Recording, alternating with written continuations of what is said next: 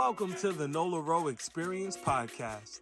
Raw, honest, relatable experiences that help us grow. Are you subscribed? If not, what are you waiting for? Go! And please, leave a review and help us grow while you're at it. Thank you. On today's episode of the Nola Rowe Experience Podcast, psychotherapist and life coach Nadaria John is here with me, and she's going to be answering a lot of your questions. Well, I shouldn't say a lot, because y'all didn't really submit a whole lot of questions, but the ones that I did get, we're going to be tackling those, unpacking a lot of things in our Ask a Therapist segment, the SOA Q&A, and of course, today's Happy Habit.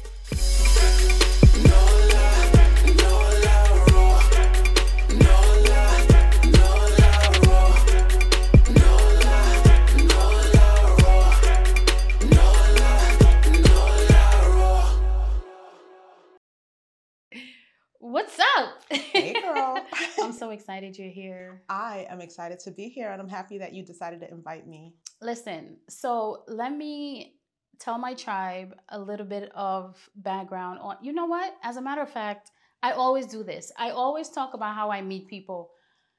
I'm curious to know what our meeting was like from your perspective. So how did we meet, and what was that experience like from your angle? So we met at the Women's History celebration where I was receiving a citation from Assemblywoman Monique Chamber-Waterman. Yeah, which is a good thing. Which is a beautiful thing. I was really proud and honored to get that award. And Miss Waterman shared a little bit of my story as she was giving me the award. And you came to me after and said that you really appreciated hearing my story, and that you wanted to have me on your podcast and learn a little bit more about me. And I was excited about that. So listen, I'm one of those people who, my mom would tell you, my mom would be like, don't tell Nola your grandmother died because she's going to take it. I heard your story, and you, well, it wasn't even a full story. It was very brief, right? Mm-hmm. But it's the intention and the energy behind it. You were so emotional. And I was sitting there getting emotional with you. I was like, oh, that's so deep. I have to talk to her, because the energy, it was authentic, it was deep, it was real. And that's my type of, I love that type of energy, especially when it's in public, especially when you're like, I'm going to be raw in front of all of these people. So what I wanted to do was not necessarily talk about your story, but use your expertise to answer some questions that people would have if they had an opportunity to ask a therapist a question. Some people have therapists. You know what? I do have a question that I want to ask you that I didn't ask you beforehand. My therapist has missed multiple appointments without prior notice. I'm upset and no longer feel comfortable seeing him. How do I express this respectfully? Good question. So what I think is that it's important to know that the client-therapist relationship is a relationship just like any other relationship. And so what I mean by that, we always say it takes communication to make any relationship work. It's no different with your therapist, right? So I think that that person should be communicating their concerns to their therapist. They should be saying to their therapist, hey, this thing happened, or this thing is happening in our relationship, and I don't like it. I want to talk about it. And I always tell clients, don't be afraid to go back and revisit something that already happened. A lot of times we think, oh man, I missed that moment where I can say something and I have to move forward. No, don't be afraid to process it on your own. And go back to the person and say, hey, this thing happened. This thing has been happening, and I need to talk about it. You've been missing appointments. You've been canceling on me at the last minute. It makes me uncomfortable. It's bringing up feelings of possibly abandonment or hurt or whatever it is, and I don't like it.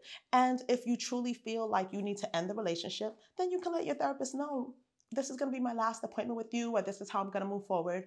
I'm going to terminate our relationship because this isn't working for me. Because the reality is that there's no reason why you're holding on to a relationship with a therapist if it doesn't serve you. So it's okay to end that relationship. All right. So here's my thing with that. What I'm hearing you say is you can speak to your therapist.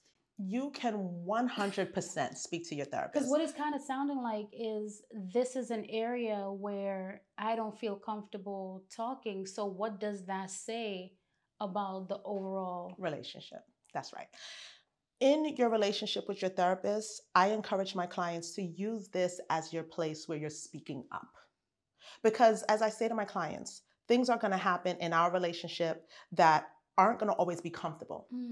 That's the reality of therapy. In both ways. In both ways, Yeah. right? There are going to be times where we are laughing and joking in sessions, and there are going to be times where I'm telling you things that you don't want to hear. Yeah. Or I'm asking you questions that you don't want to answer. Yeah. And I always say to my clients, it's okay to say to me, I'm not ready to answer that. I'm not ready to go there. Yeah. Because not only is it your truth, but it's also you practicing how to speak up and how to use your voice and how to have boundaries, right? And so, yeah, in your relationship with your therapist, you have to speak up. Speak up. I am of that philosophy. I feel like there are certain things that I might not say outside of therapy, but when I go there, I just want to go there. Absolutely. That's where I go, and I'm like, I'm just gonna let you know this is gonna be a little weird or whatever. And what I appreciate about my therapist is she will say, all right, Nola, I hear what you're saying, but I think you can do better than that. I'm gonna push you. That's right. And she'll say stuff like, is it okay if I push you a little bit? And I'll be like, go for it. That's why I'm here. Like, we're really hard in therapy, not in a bad way, but if it has to get hard, if it has to get tough, we're cool with it. But that's just me. I am super open to accepting the challenges because I pay out of pocket. Absolutely. I pay my money and I want my money's worth. Okay. Absolutely. So funny enough, I used to have a client that used to call me her pusher. So when you say that, it made me think of that. She'd be like, you're always pushing me. And she'd be like, you're my pusher. So yes. I love it. And you want to be pushed, right? You want to evolve. That's the whole point of showing up to therapy. So Absolutely. Next question for you. I can't afford therapy, but I'm sad most of the time and I know I need help. What can I do to feel better? Okay. So a few things. First thing I would say is I think it's important to consider therapy an investment in yourself. And so a lot of people say that they can't afford therapy. And for some people that might be true, but I think a lot of people don't 100% see the value in spending money on therapy. Therapy, I say, is the gym for your mind, right? Because we all know that we have to go to the gym. I think the world is aware of that now. We have to exercise. We have to take care of our bodies. I think that people aren't seeing the value in in therapy because you can't physically see it, right? It's something that's happening up here. But that's something. And sometimes the process takes a while. And sometimes the process takes a while. And so I think that people don't always think it's a worthy investment, but it is an investment in yourself that I think is worthwhile. And I think the people that are doing it yourself, you just mentioned that you pay out of pocket. So I'm sure for you to be spending the money that you work very hard on, you see the value in that, right? Yeah. And so I think that's number one. Number two, also, a lot of therapists, including myself at my practice, North Node Therapy, we accept insurance. And a lot of therapists now accept insurance. So if you don't have it in your budget to pay out of pocket, contact your insurance company, find a therapist in your network that accepts your insurance, or call the therapist that you're interested in and ask them, hey, do you accept my insurance? And see if you can find a therapist that you want to work with that takes your insurance. If that doesn't work, the other thing that I would say is there are therapists, again, like my practice, that we offer a sliding scale fee. And so that means that we are willing to lower our fee to meet your budget so that you can get therapy at a price that's realistic for you. There are therapists that offer that as well. So I would say that that person should explore that. And is that based on income? That is based on your income. So if none of those options work, the other thing that I would suggest is just looking at your lifestyle overall. And looking at a few areas of your life, and I'll mention what they are, and just seeing what can you tweak, what can you work on to improve the quality of your life. So for example, I always encourage that people look at their diet, exercise, sleep, if you're an adult person, sex, hobbies, and meaningful relationships. Always assess those 6 areas of your life because all of those areas of your life can improve your mood. Any one of those areas of your life, if you're working on them, if you're improving them, it can help to increase your serotonin levels, which is what we need to work on anyway to keep our mood up. So, for example, if we look at exercise, exercise is what they call a natural antidepressant. Right. And so we should be up, we should be moving our bodies every day. We should be exercising 4 or 5 times a week. And if you are doing that, you might notice a boost in your mood. Your diet. If you should have a well-balanced nutritional diet. And what I mean by that is, of course, make sure you're getting in your fruits, your vegetables, to balance low carb, high protein vegetables, making sure you're getting in your omega-3 fatty acids, your magnesium, your calcium, your zinc, your multivitamin. Yeah, I think the minerals part is a huge part of this. Absolutely. As well. Exactly. Yeah. So I think that what we all need to know is our brain. We need to take care of our brain. And if our brain is not functioning well, we are not going to be functioning well. And so when we exercise, we're taking care of our brain. When we diet properly, and I don't mean diet as in diet to lose weight, I just mean monitoring what we eat and nourishing our bodies, that is going to affect our brain. Thank you for clearing that up, because the word diet has a connotation. We always, exactly. Yep.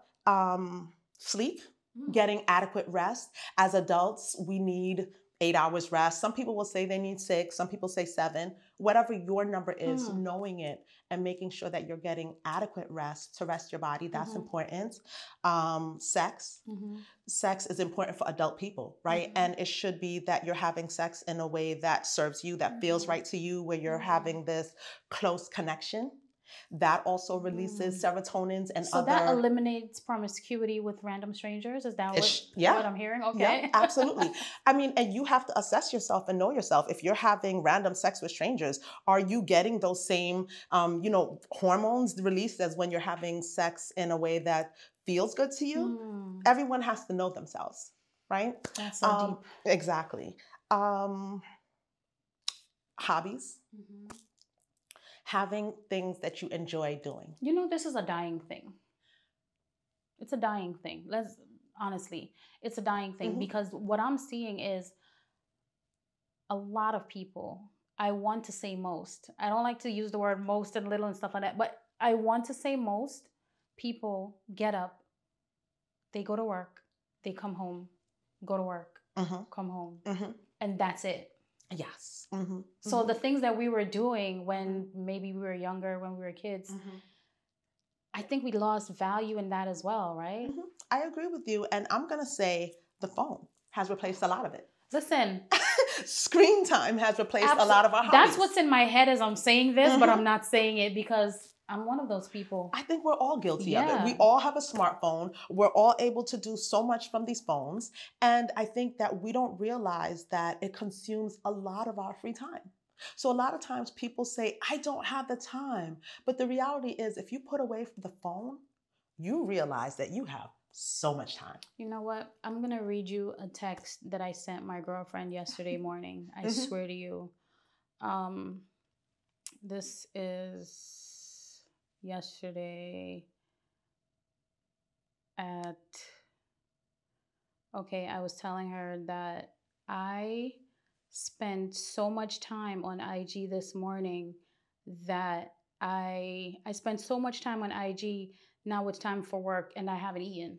That's literally what I sent her yesterday. Yeah.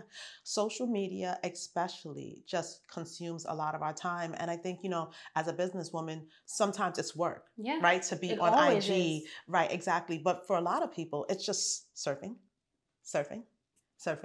And I think that we have to discipline ourselves and say, this is how much screen time I'm going to allow myself for just leisure stuff. And then I'm going to put the phone down and I'm going to focus on some other areas of my life. Plants, those are hobbies.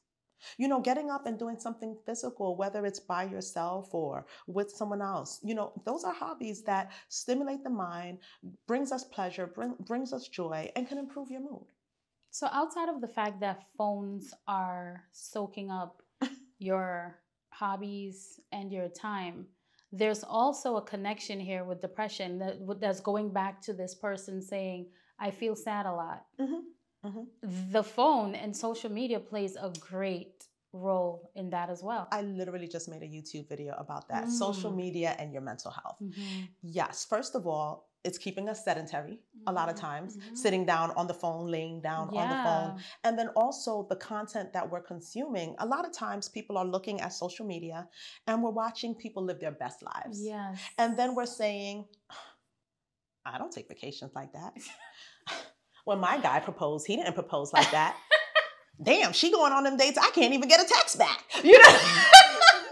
You know what I mean? Yes. So while we're on social media, we're not just getting wonderful ideas, which also happens, right? I'm not saying that I think social media is a bad thing. I think that you have to monitor how the content that you're consuming is impacting you personally. Yeah.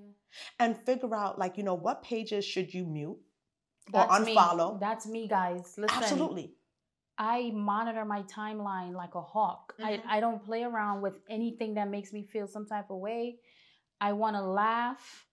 And you know what? I also don't follow a lot of big accounts. I don't follow big accounts. Mm-hmm. And this is a whole different topic, but really quickly, the bigger accounts that do not engage with you, I feel like they soak up your timeline and then you stop seeing the people who are valuable to you. Like I don't see my friends, so I don't follow them. Good idea. But I do save their posts in a folder. Right. And I can go in and reference it if you need to. Yeah. It's a good idea. Because I don't see my people. I'm right. like, and that's the reason why when we first started social media, at least for me, it was Facebook. And it was only the people that I knew. Yeah. Right? And it was good, and it kept me feeling like, oh, I know what's going on in this person's life, and they know what's going on in mine. Now, you're right. We tend to follow a lot of large accounts, and it's just that personal feel. Yeah. So, and we're looking at people who have 300,000 followers, and they're being paid to fool you. So our next question, can depression run in families? Absolutely. Yeah. Genetically? Depression can be genetic. It can also be learned. Right? A lot of times if you think about it, I think about it, I'm a therapist. And so I'm going to need you to unpack that learned part. I'm waiting. Go ahead. What we will hear, or what I hear as a therapist, is that this person comes in, they're struggling with depression. And when we look at their family dynamics, their parents struggle with depression. And a lot of times that parents' parents struggle with depression. And so when I say it's learned, meaning that they saw their parents cope by not getting out of that all day, by being irritable, by, just not functioning well. And they picked up those same behaviors. A lot of times you'll see a little child with anxiety. There's a parent with anxiety. No, I feel that. I feel that. So some of it is learned and some of it is genetic. So I have this person who I talk to periodically, and every time we get on the phone, what's up with you? Well, gosh, I'm so tired. And there's nothing wrong with that. It's habitual. But it's only that I hear. And I'm triggered by it. And I want to say that some of that behavior, and I'm just going to refer to it as a behavior, is habitual. I don't know if this person, what their culture is, but I want to say for our culture, I know one of the things that I was taught as a child was when you have good things going, you don't share it with people. Wow. And so thinking about that, then what are we talking to each other about? Jamaican. Right? And I was taught when you have a good thing going, you keep that to yourself because you don't want anybody to wish it. Ruin it. Right, exactly. So then what happens? I could only get on the phone and complain with you because I can't talk about the good things. Right? Because I'm afraid we ruin it. Right? So think about that, right? Culturally, what we've been taught. If we've been taught to keep all of our good things a secret, then all we could talk about is drama. Okay, guys, I just need a second. I know you can't see it, but my brain just exploded because even I remember whenever a person would get a visa, nobody can know you have a visa. When you reach, you'll tell them, right? That's what they say. Nobody tell nobody. That's right. Nobody can know. You just hear that this person is in New York and you're like, Oh, Absolutely. we get it. Mhm. We know that you had to keep it a secret, but it trickled down into other areas, and this is absolutely. I'm Right. Guyanese. Mhm. This is our Caribbean culture. culture. So this is what, just going back to my Oh, practice, when I say that we provide culturally competent care, this is mhm. it, because we understand that. We understand that we had to learn to keep certain things private, and that was passed down. And really, we have to think, do we still need to do that? Well, it depends, right? But we understand where that comes from because we've been taught that. Gosh, that makes me sad. Yeah, my therapist would be like, "What are you feeling right now?" I'm sad. So I want to throw a question in there that's Mhm. not a part of the audience's questions, and I'm throwing it in now because it's super relevant Mhm. to this cultural thing. Mhm. I've been going back and forth in a conversation with someone, and I'm bringing it up because I was upset about it. Mhm. A girl posted a video on TikTok saying, I was talking to my therapist. I love her. She has 3 kids. They're from New Orleans. And she's like, oh. And that's exactly the problem. Why do I know about your kids? I don't want to know about your life. And the narrative that I see in the comments and is spreading to other posts is Black women therapists are not effective. And that made me upset Mm. because the person who was relaying this message to me was basically saying people should be open to talking with different races, like if it's a Mhm. man and he's white and you're a Mhm. Black woman, Mhm. why not? I agree that a good message can come from anywhere. Mhm. Mhm. However, I do also agree that if I have something going on, it's a possibility, what you just said Mhm. Mhm. about the cultural thing with the Caribbean people Mhm. not sharing anything Mhm. good. It's Mhm. a possibility that someone from a different demographic wouldn't understand Absolutely. or isn't even familiar. That's a possibility. Yes. Mhm. Now, I'm not against seeing a therapist who's Mhm. different from you, Mhm. but I was triggered by that narrative that people keep mentioning Black women. I'm like, that's not true. All of my therapists have been, my current Mhm. is not a Black woman, Mhm. but they've all been. And I didn't have that experience where they're talking about themselves a lot or Mhm. inappropriate stuff is happening. Right. So, how do you feel about that? So my rule is that I don't self-disclose in therapy unless I find it relevant to you Absolutely. and helpful to you in the Mhm. session. So I am not just sitting there talking about my family all day, but as a married woman, if I'm working with a couple or another married person, I might find it relevant to mention that I'm married too and Yeah. that this is a normal experience. I've experienced this in my own marriage. Yeah. Or when I've done a lot of parenting work in my earlier years in the field, and I felt it relevant to share with the parents that I was working with that I'm a mom too. I think especially I'm the mother of teenagers. Mhm. I think people always think that teenagers are the most, challenging people to raise, right? Yeah. And so I feel like it was valuable or has been valuable to share with clients. I am the mom of 2 teenagers, Mhm. a boy and a girl. And so I can relate to some of the things that you are going through. And I And think that's and I important. think that that is important. But do I go on and on and on about my family? No. And I can also share that I'm a therapist that has a therapist, and my therapist has done self disclosure, and it's been relevant and it's been helpful. And actually, sometimes I find even brings about a sense of, oh, wow, they're going through that too. Woo!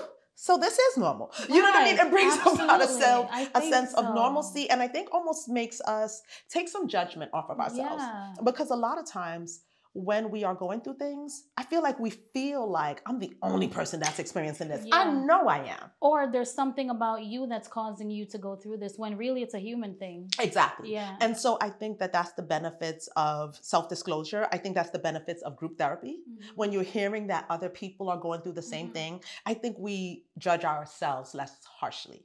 Mhm. So, yeah. I love that. Okay, Mhm. guys. So, our next question, I've been seeing the same therapist since high school. I will be 40 this year. I feel anxious when I don't speak to her for a while. Does this mean therapy isn't working for me?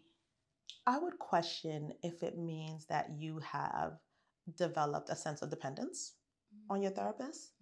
Not necessarily that it's not working. I would also, most of the time in therapy, we are gaining tools to manage our anxiety. And so I would assume that your therapist has taught you some tools. And so the questions for me would be, are they using these tools outside of therapy? Are they only applying and using these tools while they're sitting in session with their therapist? Right? So for example, I'll sit with a client and I will do breathing exercises or meditation.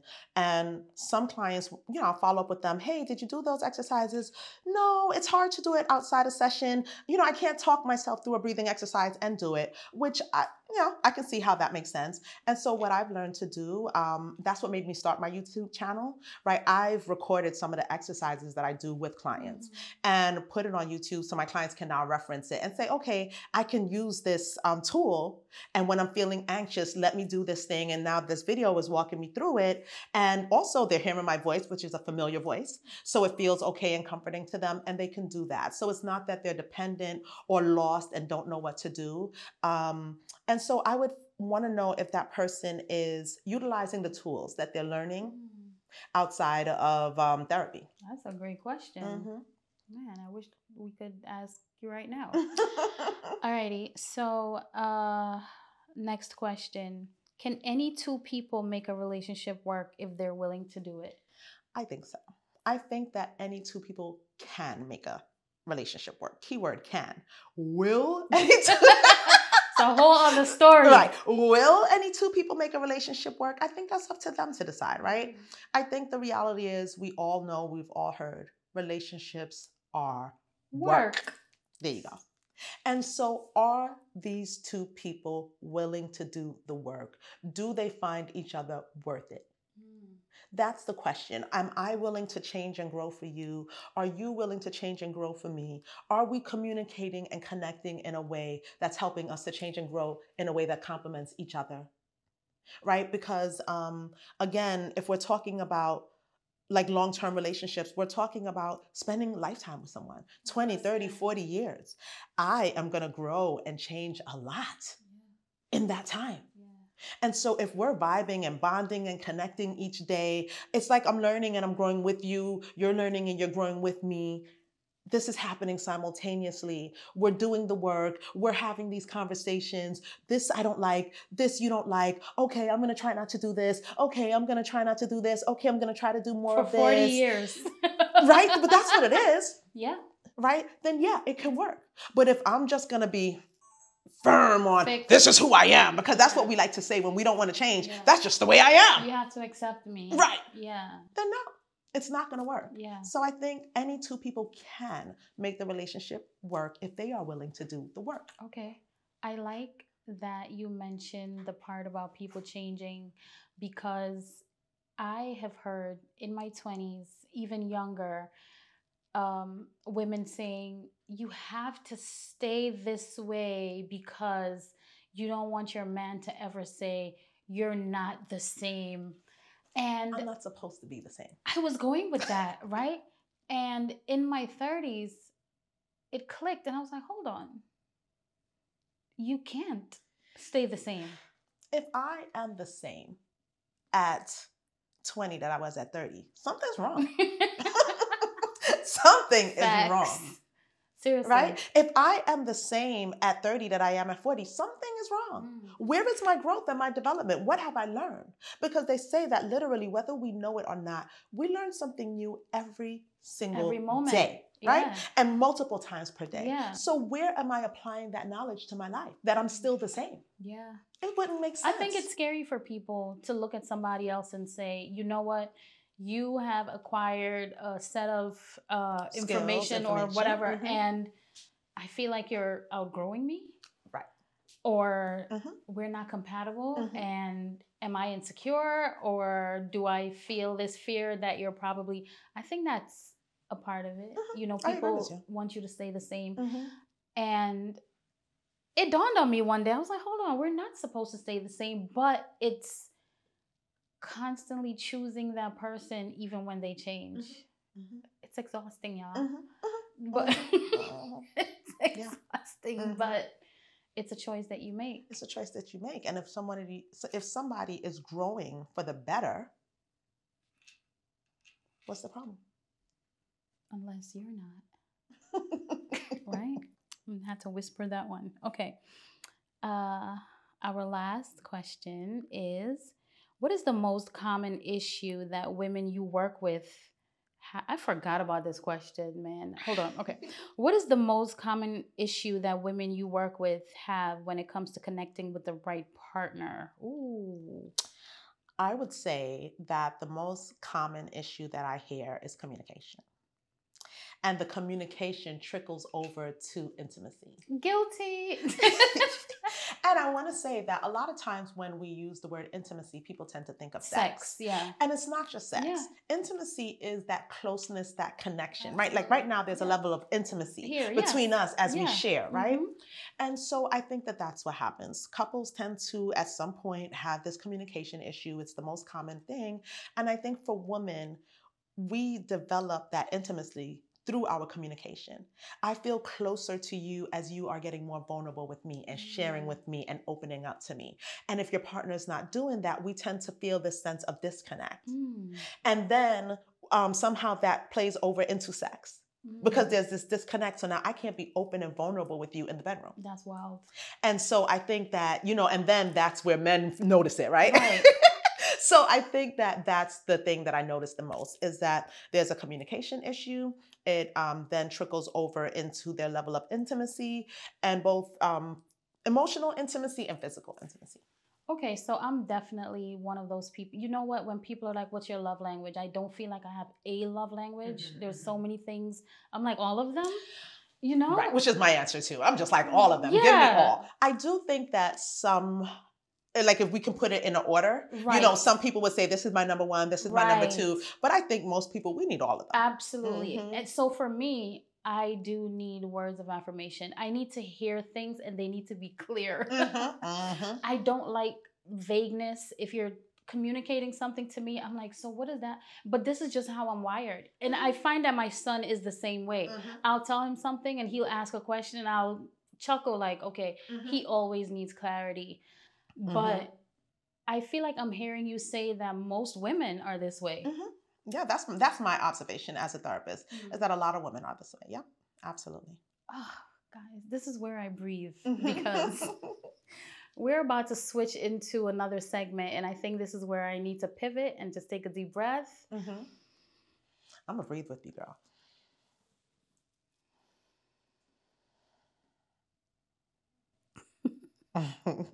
Okay, so our SOA Q&A, this is where our producer, Shot of Adrenaline, will ask us a series of questions, introspective, and we have to answer them. Okay. Are you ready? I'm ready.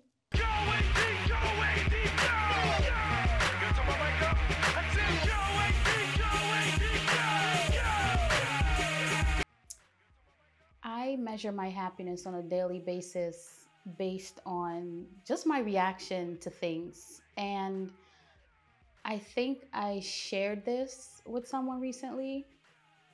A situation came up and I felt this old behavior coming up to process it, where I didn't feel like I stepped up enough to take care of something.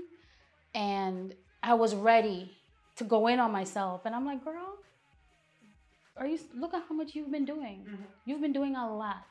It makes sense that you weren't able to do it all. And in that moment, I was like, so this is the key to happiness, this thing right here. I'm like, oh, so this is it. Happiness is not, oh, everybody's being nice to me, I feel good. It's really, how am I reacting to things? And in those moments, I'm like, high five, girl. All right. Yeah. Similar to you, I'm going to say it's that self-talk. When I notice myself having a lot of positive self-talk, affirming myself, like you just said, giving yourself those high fives, I know I'm happy. Yeah, absolutely. And when my energy is right, like when my energy is up and I'm, yes, absolutely. So, maybe sometimes when I'm excited, I can be overly excited. And I know like if I'm in a comfortable space, I'm like a toucher and a this and a that. And sometimes I have to say, ooh, people don't like that. So, let me not do that. So maybe that one. Sometimes I can be a little overzealous. How do I balance incorporating an unhealed partner into my life? I suggest therapy. I have suggested therapy to so many people. And this was even before I started getting therapy. So definitely uh, spiritual guidance, therapy. And if it's a situation where I feel like maybe a mentor could assist in this, I always feel like if we don't have the answers, it's okay to go to somebody else and have them help you. The You see what I'm saying? the worst professional advice that I have given someone. Oof. That's a good one. That is a good one. I don't know I'll tell you what I do know. I don't know if it's advice, but my earlier years in the field of social work, I was completely anti-medication. And as I grew in the field and worked with clients myself, I realized sometimes it's needed.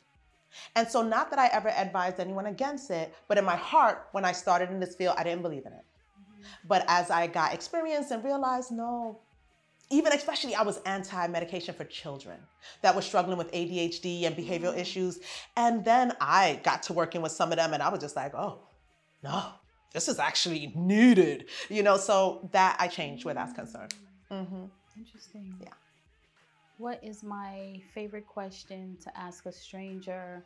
I don't have one, but I know that usually when I do this podcast and the topic is focused on what the person does, I always ask, why do you do it? I always want to know why people do what they do. I didn't ask you this today because the focus wasn't, but why do you do it? Yeah. Yes, good question. Why do I do it? If I am going to answer, I think that we all should do what we do and what comes natural to us. And what came naturally to me, I was always that girl that got in trouble for talking too much in class, right? And so it would make sense that I get paid to talk now, right? I was also always that friend that I had older friends most of the time. And yet people were coming to me for my advice and my opinion on things, which has never stopped. So it made sense that I'm talkative and that people sought my opinion and my advice. So are you open to doing a podcast? I am very open. All right. Cool. My mother. My mom was a homemaker. Well, she passed away when I was 10, so I didn't have her for the full 18 years. But while I did have her, she was a homemaker and she was very, very hands-on and present. And I think that made me who I am. As far as just having somebody whose whole life was dedicated to making you who you are. And so I would say my mom. Okay, so this is funny to me. Typically, when we go into this segment, I would tell the other person, this is how we do it. You repeat the question, right? But you were just doing it anyway. You kept doing it. So I was like, oh, she's doing it, right? But it didn't happen on this last question because you weren't told. So the question was, what was the most influential part of your first 18 years? Was that the question? Right. So that was the question. Yes. But you were just doing it that way anyway. So I was like, oh, I guess I don't have to say anything. I love it. All right. So our next segment is called Happy Habits. And I'm excited to know what is one of your happy habits, something that brings you joy. One of my happy habits is I have a few guided meditation and affirmation videos that I listen to almost daily. I have transitioned from listening to the radio and listening to a lot of music. Sometimes I just have affirmations flowing in the background and guided meditation. Technically, we should be doing it while we're laying down. Sometimes I do actually take time and meditate. Other times I just have positive things just playing in the background. And I realize that my self-talk has shifted where I'm saying those things about myself now and that it influenced my self-talk. Which makes me happier. So yeah. I love that. So let me ask you this. This is a sidebar. What about when you're asleep? Because I know a lot of people go to sleep and the TV is just I don't even going do it. nuts. Yeah, no. But how does that affect you I if think you're hearing something positive while you're asleep? I think subconsciously or whatever it is, we are hearing it. Yeah. And I think it is shaping our minds. So I would not go to sleep listening to something that was just like a horror movie or something that was just negative. No. And as I get older, I am very conscious about how much negativity I Goes into sit you, and listen yeah, to and and you take in. consume. Mhm. Yeah. You know what? This is how I figured out hearing things while you're asleep is a thing. I was babysitting my godkids one day and I was exhausted. So I locked the bedroom door. They were like 4 and 5. Because during like 2 weeks out of the year, they're the same age. So they're like 4 and 5. And I locked the bedroom door. I had them on the bed with me and I'm like, I'm just going to take a nap. And I woke up in love with Olivia the pig. I've never heard of Olivia before. I woke up knowing the theme song, and certain people know. I was like, if I ever had a daughter, she would be like Olivia the pig because I love this little pig's personality. And in that moment, I was like, oh, so when it's a you're real thing. How did I wake up just loving this pig? That's right. That's right. Because we're being programmed and we can hear it even though we're sleeping. So, yeah. Oh, my God. So, I listen to affirmations. Sometimes I just have it lightly playing in the background when I'm sleeping. And somehow it gets in there. Wow. And it programs my mind. I love it. Thank you so much. I appreciate your energy. I appreciate what you do. Thank you for what you do. Because that's one of the things I told you when I met. I was like, thank you for doing this because it's needed. And thank you for being here. Thank you so much for having me. I really had a good time. It was good. I really want you to talk about your practice and are we talking about the journal today? Yeah, we can. Sure. Okay. So my practice is North Node Therapy, which is a group practice that provides culturally competent care for the Black community. I started that practice in 2019. And the reason for that was because I felt like a lot of Black people wanted therapy, but they felt like they needed a safe space where they can be understood, where they wouldn't feel judged, where they didn't feel like something was just they were going to say something and it just taken out of context. And, so I started my practice for that. Since the pandemic, we have transitioned to virtual only. And so we are able to reach people all over New York City. Absolutely. And so it's been great. There's about 7 clinicians at the practice. And so we're growing and we're all loving what we do. And and that's been great. So that's North Node Therapy. I also have a coaching business, Creating Change Coaching, where I offer one-on-one and group coaching primarily to women. And that's more like life coaching, where I am helping women identify what their dream life is and just go after it without fear. I love it. So that's been good also. And then I have my journal, which is my therapy and melanin wellness journal. I'm actually in the process of revising it. I had it. It came out about a year or 2 ago, and I recently just decided to revise it. For people like the person who sent in the question about what are some things that they can do when they're sad if they can't afford therapy, right? And so I put a bunch of tools that I would usually use with clients in the session, and I put it all in one book. I love it. And so that clients can work on themselves at home in between sessions. I don't really think that the book is going to, or the journal rather, is going to replace therapy or that it should, but people wanted actionable things that they can do in between sessions. And so things that are in my guided journal is it starts off with a feelings inventory, which is just like a list of words that people can use to describe their feelings. Because we all know that sometimes we're feeling this thing and we're just like, I don't know what, I can't articulate it. Well, you can look through the list and it's just like, that's the one. And now when you're journaling, you have more vocabulary to express yourself. And when you're going through your day-to-day life, if we have the vocabulary that we need to express ourselves, a lot of us find ourselves acting out less. It's just like children, right? That they act out when they can't express themselves. So the book or the journal, I refer to it as both. It starts off with a feelings inventory. It gives you like a coping plan, a personalized coping plan. What do you do if you're feeling overwhelmed and distressed? Y'all need this. I'm getting it. Absolutely. I already told you. I was like, I'm gonna get it. I'm gonna do it for a month, and I'm gonna let you all know how I honestly experienced it. Absolutely. Yeah.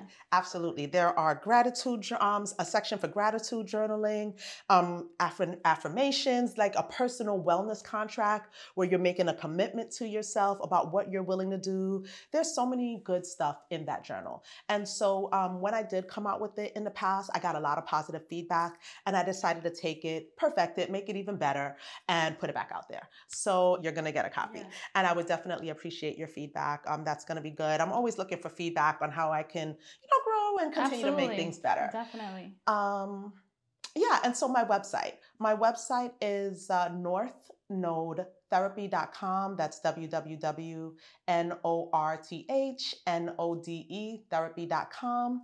I also am on Instagram and TikTok and Facebook, all under North Node Therapy. What else can I share? My YouTube channel. I've been putting videos out there, just providing little skills and tools that people can use. Therapy and Melanin is my YouTube channel, and that's therapy, the and sign, melanin. Therapy and Melanin. I just subscribed. Thank you. Yeah, I saw it and I was like, oh, this is cute. I love it. Yes, thank you. I love it. Thank you. Yes. Thank you. Thank you for tuning in to the Nola Rowe Experience podcast. Created and hosted by Nola Rowe. Produced by Take Action Media. Theme song by Mr. Melee. Sponsored by The Hills Restaurant, Brooklyn, New York. Listen to us on all podcast platforms and follow us on social media at the Nola Rowe Experience Podcast. Visit the NolaRoweExperiencePodcast.com and connect with us via email at talkwithnola@gmail.com.